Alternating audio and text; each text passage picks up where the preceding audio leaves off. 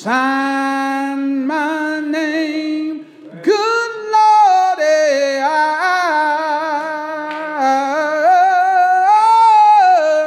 know I've been changed.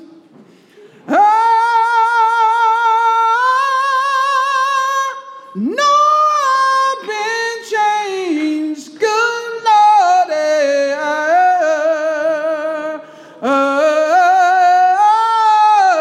no, I've been changed because them angels in heaven done signed my name. I stepped in the water was cold. It chilled my body, but not my soul. Good Lord, I know I've been changed.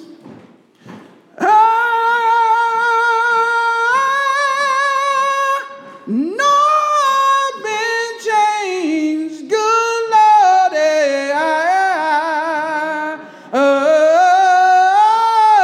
no, I've been changed because them angels in heaven done sign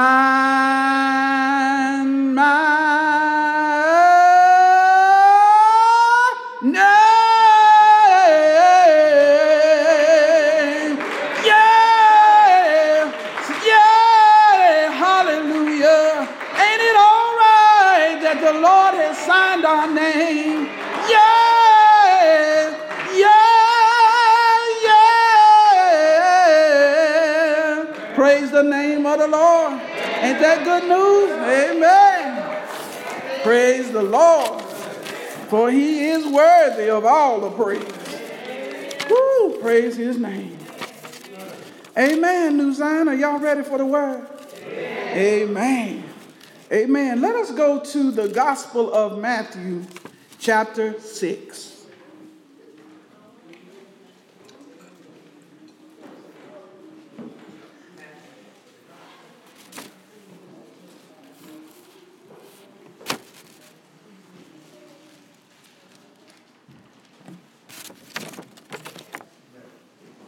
The Gospel according to Matthew, chapter 6. And let us turn our attention to verses 16 through 18. Verses 16 through 18. Starting at verse 16 of Matthew chapter 6, you will find these words. Moreover, when you fast, do not be like the hypocrites, with a sad countenance, for they disfigure their faces, that they may appear to men to be fasting. Assuredly, I say to you, they have their reward. But you, when you fast, anoint your head and wash your face, so that you do not appear to men to be fasting, but to your Father who is in the secret place. And your Father who sees in secret will reward you openly. Amen. I want to talk to you a few moments from the thought, fasting for nothing. Fasting for nothing. Amen. We have noticed in our series of lessons on the Sermon on the Mount, amen, we have discussed and realized that Matthew was writing to his readers, to his audience, to portray Jesus as King. King of kings and Lord of lords, and specifically a king of a kingdom. Not the kingdom of this world, but a kingdom to come. For Matthew records that Jesus at another place said to Pilate, "Yes, I am a king, rightly you say.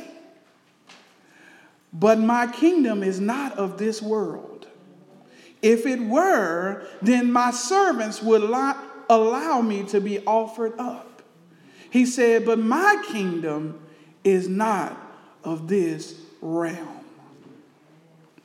So Matthew portrays Jesus as king of a kingdom that's not of this world. And as we have seen in our lesson, in our series of sermons, that the requirements and the expectations of the king for his kingdom is so much different than this world. We found that in most points and in most ways, it's 180 degrees opposite of the world. The kingdom's rules and requirements, the law of the kingdom of God, is diametrically opposed to this world's requirements, how the world likes to operate.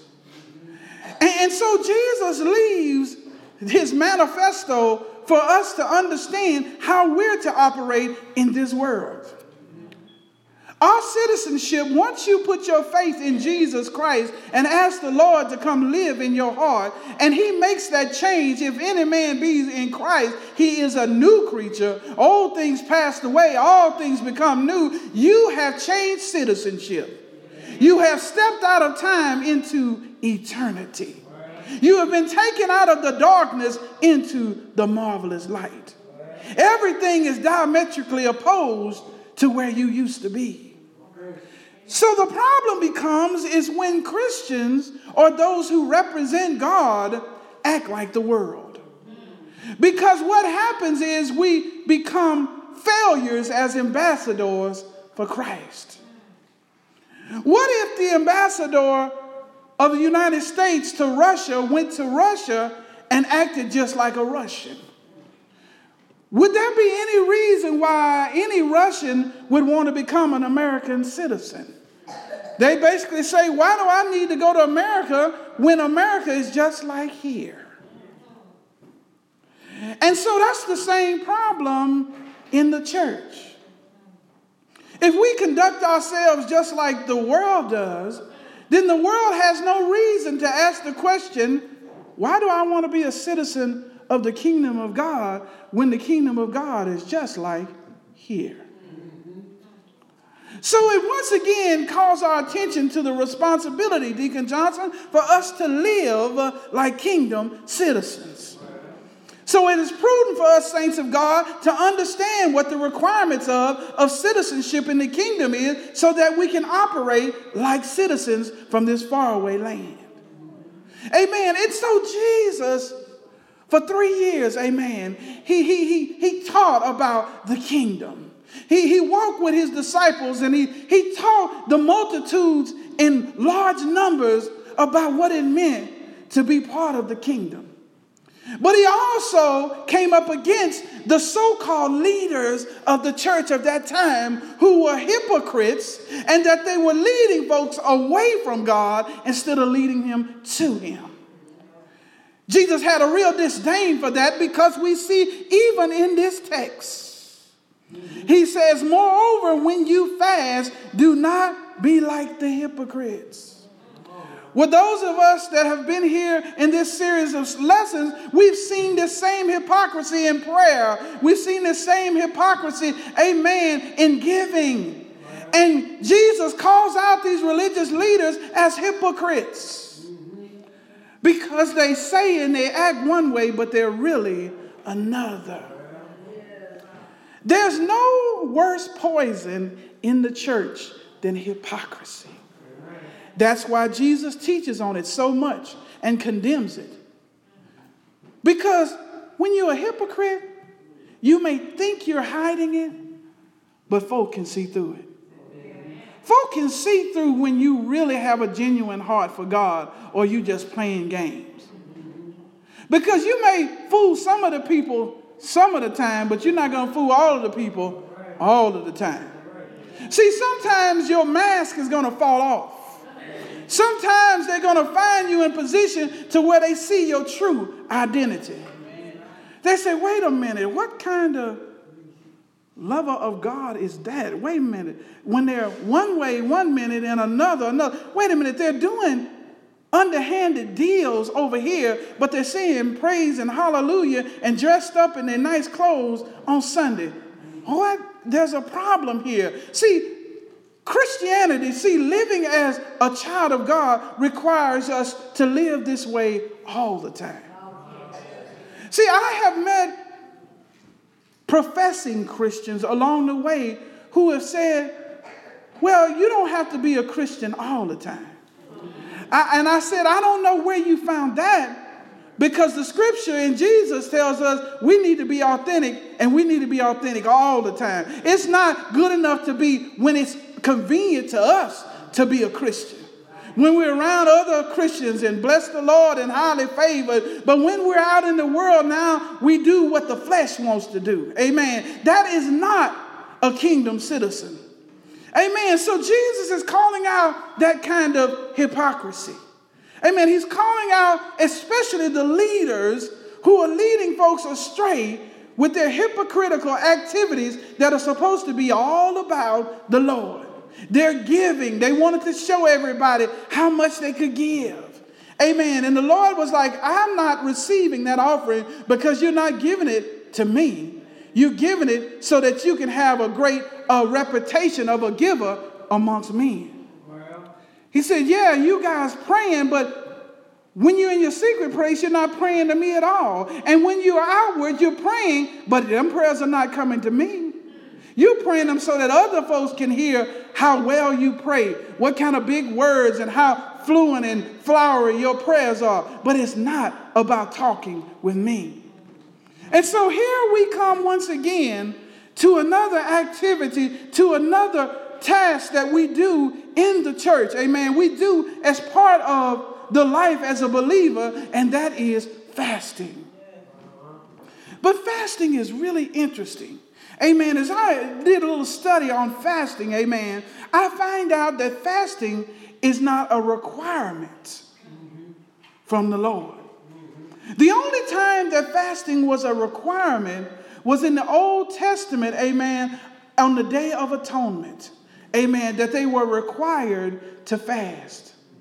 But outside of that, in any other particular scenario, it was not a requirement. But isn't it interesting to find out that so many of the characters that we find in the Bible, so many of God's folks, they did fast.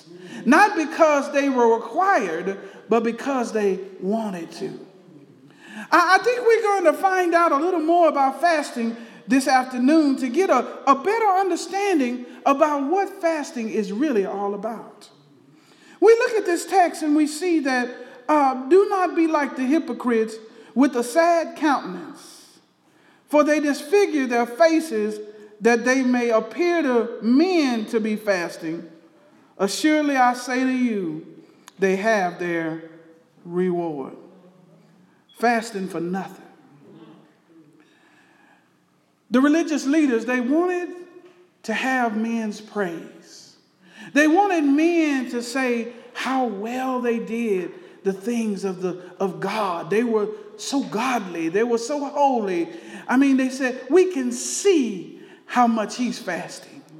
Amen. We see that they came to the marketplace with the feast days and when many people were coming so that they would have big crowds. And so they disheveled their hair and they looked so sad and gloomy so that folks would know that they're going through something. Amen. Oh, we're fasting and we're going through and we're hungry and we're just weak. So that folks can say, oh my goodness, look how they're suffering and they're fasting for the Lord. Oh, how holy they are. And that might not be us today in this way, but if you really look deep inside yourself and you look at scenarios in your own life and you look at some of the things that you might say, we are tempted as well to look for the approval of men. Amen. We can easily get into talking about how we do such and such and how somebody else doesn't. Amen. Well, that's no different than this. Once again, it's to push one set of people up and to push everybody else down. Amen. The religious leaders of that day wanted to be up and everybody else to be down because they wanted to be so much more holier than everybody else. But Jesus fixed this problem. Jesus fixed this real good, amen, when he said this in chapter 5, verse 20. He said, "For I say to you that unless your righteousness exceeds the righteousness of the scribes and the Pharisees, you will by no means enter the kingdom of heaven." Amen. I love the way Jesus has a way of fixing some stuff when folk trying to set themselves up to be better than everybody else. Jesus says, okay, you want to set yourself up to be better than everybody else? Well, I'm going to set your best as not enough to be righteous either. I'm going to set up your best to be nothing but filthy rags. I'm going to set up your best to leave you at most outside of the walls of the kingdom.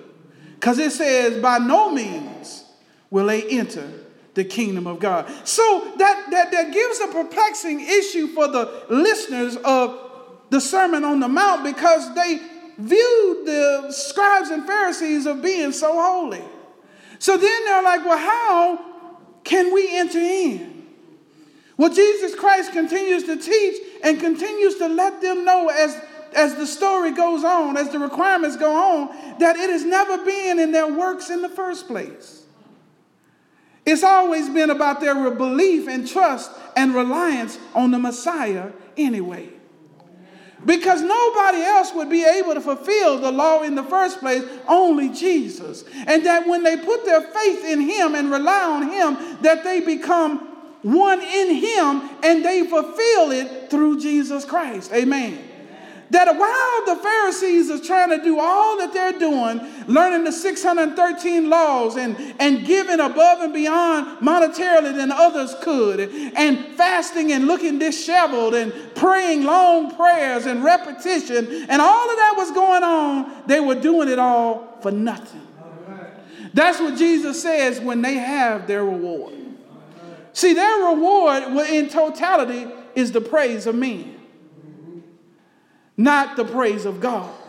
And you don't want the praise of men. It is better for men to revile you and God to be pleased with you than for men to be pleased with you and to God to revile you. Amen. Amen. And so as we go on in our text, he says to the listeners, in opposition to the leaders, y'all see that? It's almost as if, I know there were some leaders around there listening, but Jesus is making sure I'm talking to somebody else. Not to you hypocritical religious leaders who want no more than for me to die. He said, but I'm talking to the rest of you who have been fooled by these religious ways of these leaders who are hypocrites in reality. He says, when you fast, he says, anoint your head and wash your face. He says, don't go out here looking like you fasting. Don't go out here looking like you're going through so that folks can say, oh, my, how well you're doing in the Lord, how much you're sacrificing for the Lord. Folk ought not even know you fasting. You ought to look as good as if you had a good meal that day. Amen. Your hair ought to be straight. You ought to be anointed. You ought to smell right. You ought to have your clothes on right. Everything should be straight, and it looks like you're not fasting at all. Why?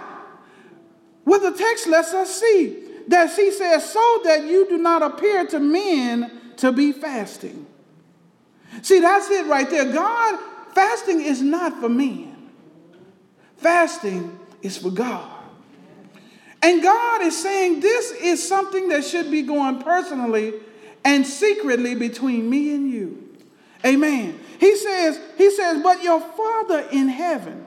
He says, but your Father who in the secret place and your Father who sees in secret will reward you openly. See, God wants to use the time that we fast as a time at which God sees our sincerity about him. Amen. And God wants us to do that in secret, and then God will do the blessing openly. See, God will be able to bless you, and the world will know that you got the favor of the Lord on you. But you don't want to try to set this up for yourself. Go into the secret place and let the Lord reward you openly. But at this point, we have to ask some questions about fasting. We found out that fasting is not required for the New Testament church, amen. But we find that it must be beneficial because of the history of those saints of God through the years who practiced fasting. So what is fasting about in the first place? Fasting is a spiritual thing. You know, the world may use fasting for a diet plan or some kind of cleansing plan, amen, and that's good. But it has its reward, which is short. Because a man born of a woman's life is what? Short and full of trouble. But fasting has eternal ramifications when it's done right. The reason why any individual believer should fast is because they are looking for something from the Lord that they don't normally get. Amen. And it's a spiritual thing. Amen. Esther fasted before she went to the king to ask that the king undo the things of Haman so that the Jewish people would not be destroyed. Esther would not go to the king with requests like this every day. Amen. She needed some supernatural power when she reached the king, because most likely with a request like that, she could have been killed. So she fasted because she needed a king that was above this king. Amen. She needed something from the King of Kings and the Lord of Lords. So we see that fasting comes in when there's something that needs to go above and beyond that which you normally do. Amen. Amen. We find in the Bible that fasting comes in some really precarious situations. Amen. Amen. We find that the disciples were supposed to cast out a demon. Amen. And there were some folks alongside there looking and saying to Jesus, why did they not have the ability to cast out these demons? And Jesus said, for the disciples' understanding as well, that some things only come by prayer and fasting. That's another thing about fasting, is that fasting should be coupled and in partnership with prayer. Because if you're just fasting without connecting with the God that we are fasting to, then we are fasting for nothing. God says you have not because you ask not. If you're going to fast and don't ask, then you still have not. Amen? But you want to fast to show God how important this is, how serious you are about this. You're saying, I want to deny myself, Lord. I want to deny something from myself that I can be closer to you. That's what fasting is all about. And to be closer with the Lord, you got to put some prayer with it. Amen? So there are some supernatural things that God puts in our lives to do, amen, that we can't get done without both prayer and fasting. Amen. Amen. Sometimes that there's situations that come up in my life that I know that there's a mission work that God has me on, and that I see that the work is so arduous or so huge that I go into fasting and prayer with the Lord because I need him to show up in a more special way, amen, for the task at hand. And every born-again believer, every woman and every man of God, there will be a time when something is put in your way that you realize that it's more than a world against you. But the thing that you know, that greater is he that's in you than he is in the world. That you know, if God is for you, then who can be against you? So it's at those times when you need to go up to another level, amen, that you go into prayer and into fasting, saying, Lord, I need you to show up in a special way. I need you to show up in a most magnificent way to overcome the obstacles that are in my way. And Lord, I'm showing you that I'm putting myself aside so I can get close to you. I'm putting myself aside, oh Lord, that you will dwell in me and that you will do for me this great thing, because I cannot do it myself.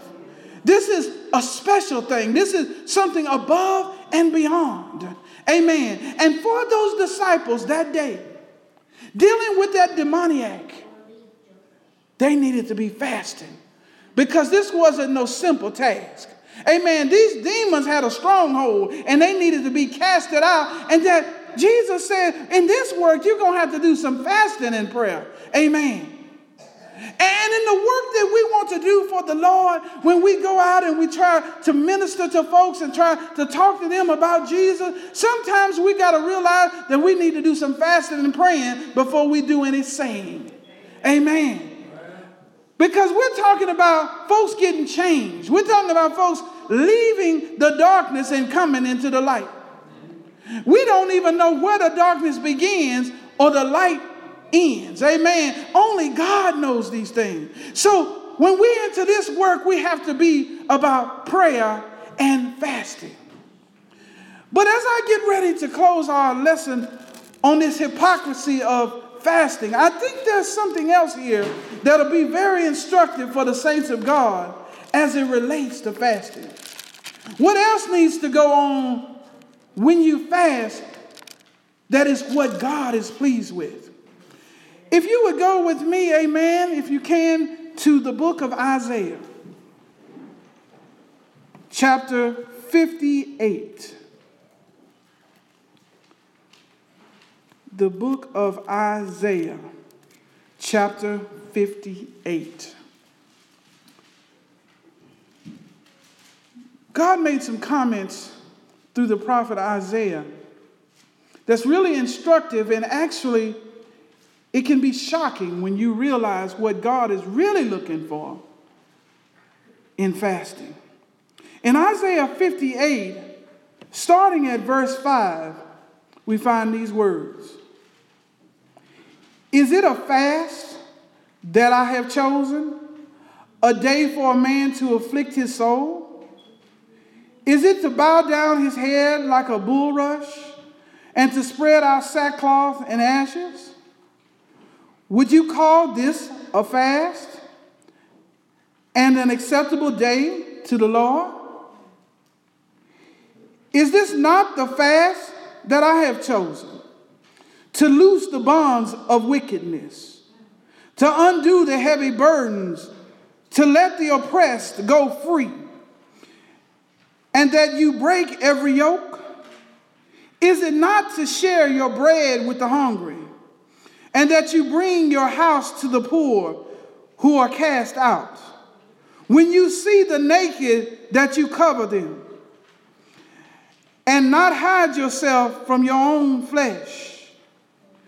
Then your light shall break forth like the morning, your healing shall spring forth speedily, and your righteousness shall go before you. The glory of the Lord shall be your rear guard. Then you shall call, and the Lord will answer. You shall cry, and he will say, here I am.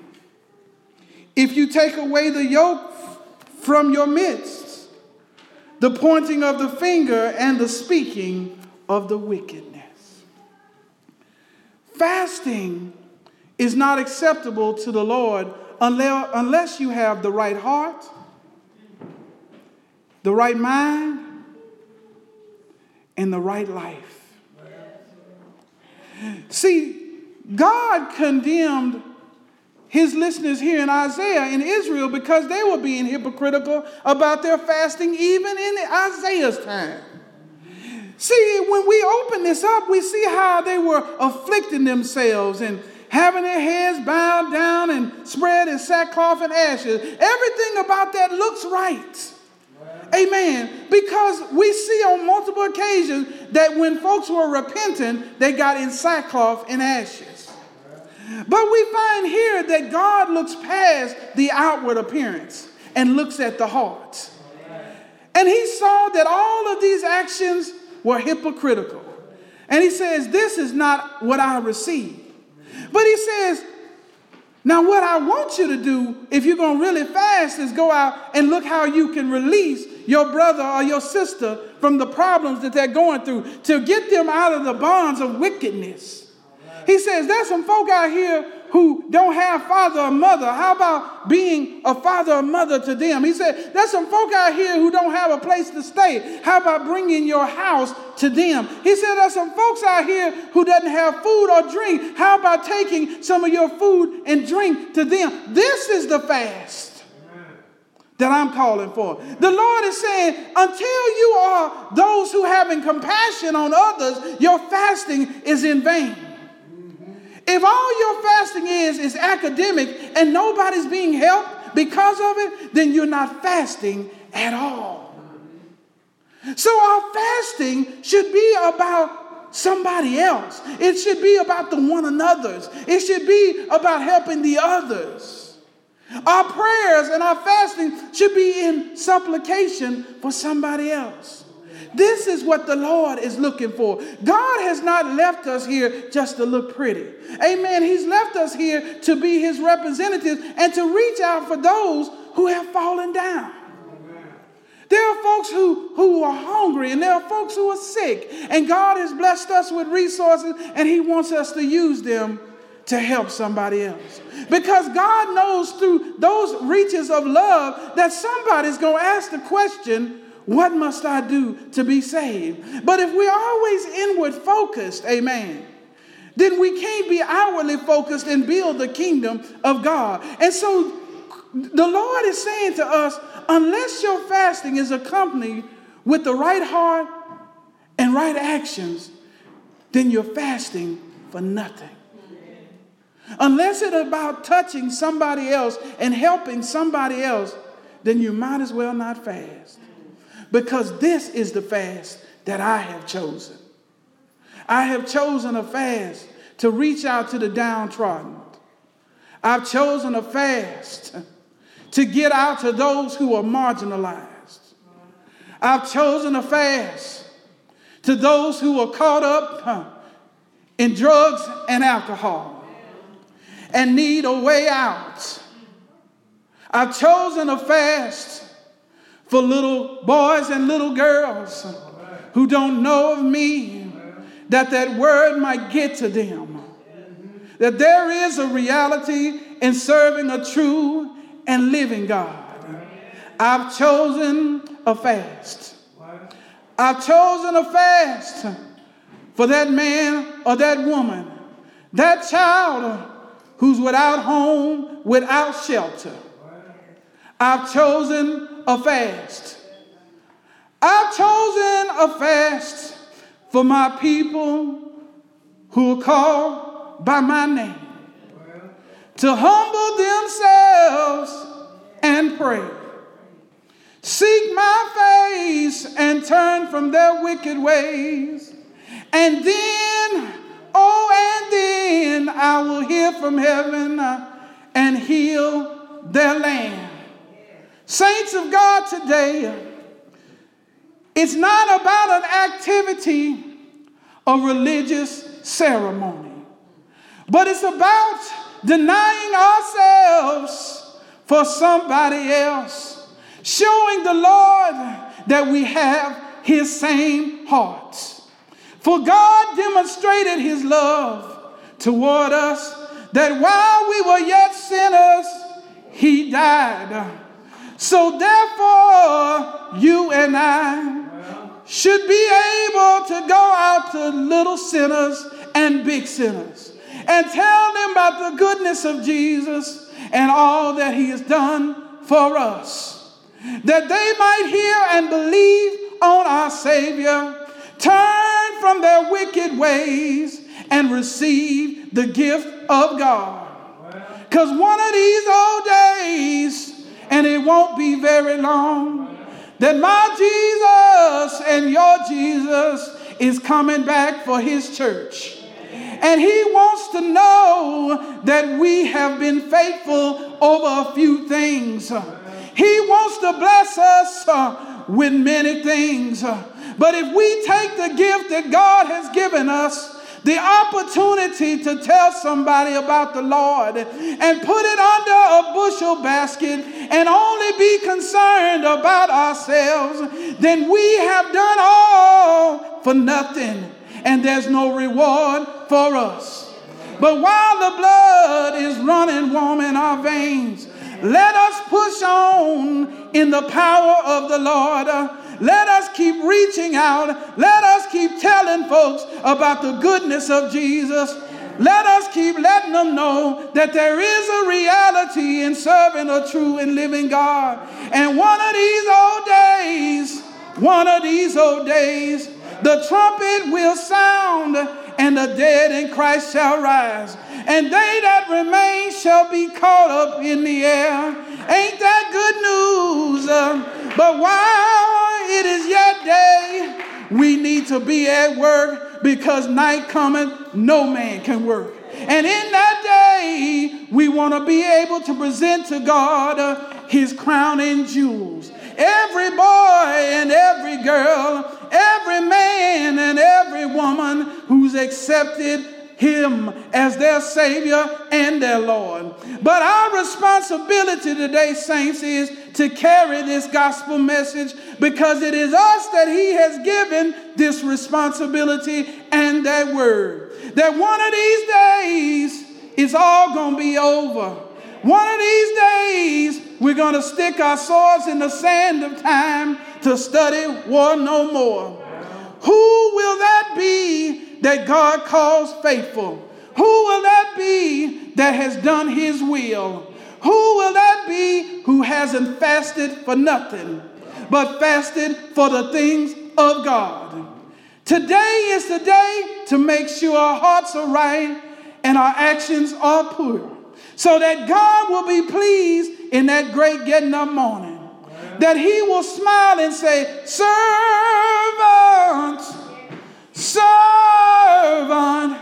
thy good and faithful servant.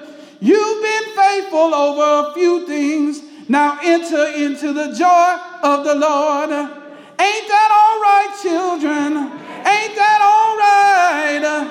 Say yes, yes. I'm looking toward that day when my Savior and your Savior comes back, that when my work is done down here, that I won't have to work here no more, that there'll be no more crying and no more dying, there'll be no more pain and be no more suffering. It'll be howdy, howdy, and never goodbye. Ain't that all right? Say yes, yes, yes. That's going to be all right, children, one of these days. Praise the name of the Lord. And now we open the doors of the church. If there be anyone here who doesn't know our Savior and our Lord, if there's anyone here who really doesn't have a relationship with God, today we ask that you come forth and give your heart to the Lord. Don't sit there another minute, another second. Come while the blood is running warm in your veins. You don't know if you got another hour. Because another hour is not promised. More or less another day. But you can come to the Lord right now, just as you are. Without one plea. Because Jesus has done it all for you and for me. You can come today. Come unto Jesus.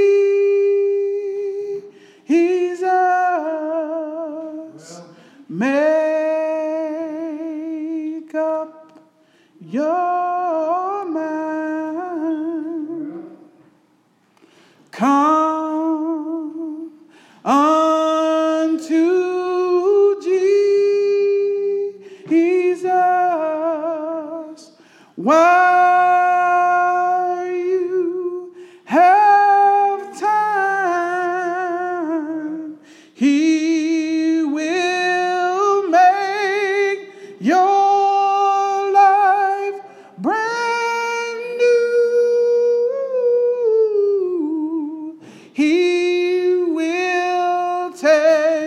care of you. Come to Jesus while you have time. Oh Lord. Ooh. Amen. There's none came, but there's still plenty of good room. Amen. Amen. Saints of God, as we prepare for our benediction, amen, as my hope and prayer that something was said today, amen, that would encourage us along the way. Amen. That will keep our minds stayed on Jesus as we go through the days of our lives. Amen. Because we got a great work to do. Amen. And we don't have long. Whether we got 10, 15, 20, 30, 50, 60, 80 years, that's still only a little time in the grand scheme of things. And I don't know about you, but the longer I live, the faster things seems to go. Years turn into decades. Amen. And you start to say, where did those years go? So while it is called now, we have to get about the Father's business. Amen. While we still have time. Amen. Amen. Amen. And want to say as we get prepared for our benediction, amen. It's good to see our junior ushers on post. Amen. They did a great job today, didn't they? Amen. Amen. Along with the leadership there of Sister Carter. Amen. Amen. Praise the Lord. Amen. Amen. So, if all minds and hearts are clear, amen, let us stand for our benediction. Amen.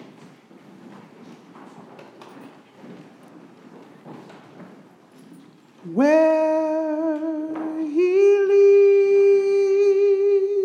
leads me, I will follow. Where he leads me, I will follow. Where he leads me, I will follow. I'll go with him all the way. Dear Heavenly Father, Lord, we come to you once again to say thank you, Lord. Thank you for another opportunity to come and to praise your holy name. Thank you for another opportunity for us to come and to proclaim your glory, oh God. Lord, to witness your spirit, Lord, and to learn of your word. And Lord, in the name of Jesus, Lord, keep us, Lord, in the midst of all of our challenges. Lord, let us not become weary in well-doing. Amen. Because we know in the end we will have our true reward. So, Master, in the name of Jesus, I ask that you continue to anoint every head under the sound of my voice, to keep them moving in the direction that you would have us to move, oh God. Let us keep pressing on into the harvest, for the harvest is plenteous, but the laborers are few.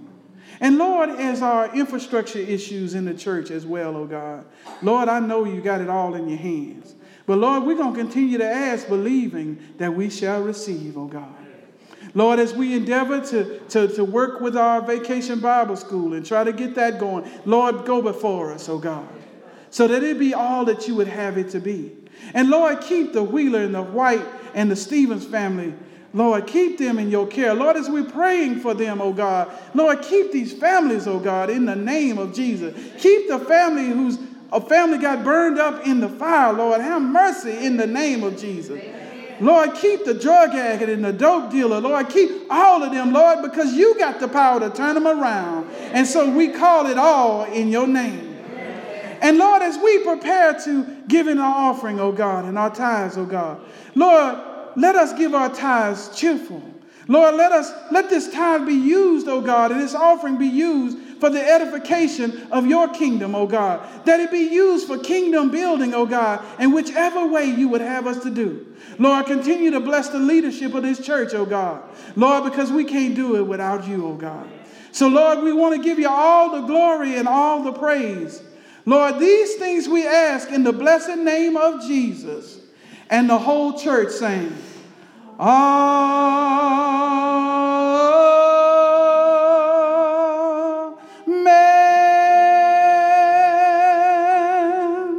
Amen. Please be seated and obey the ushers. Amen.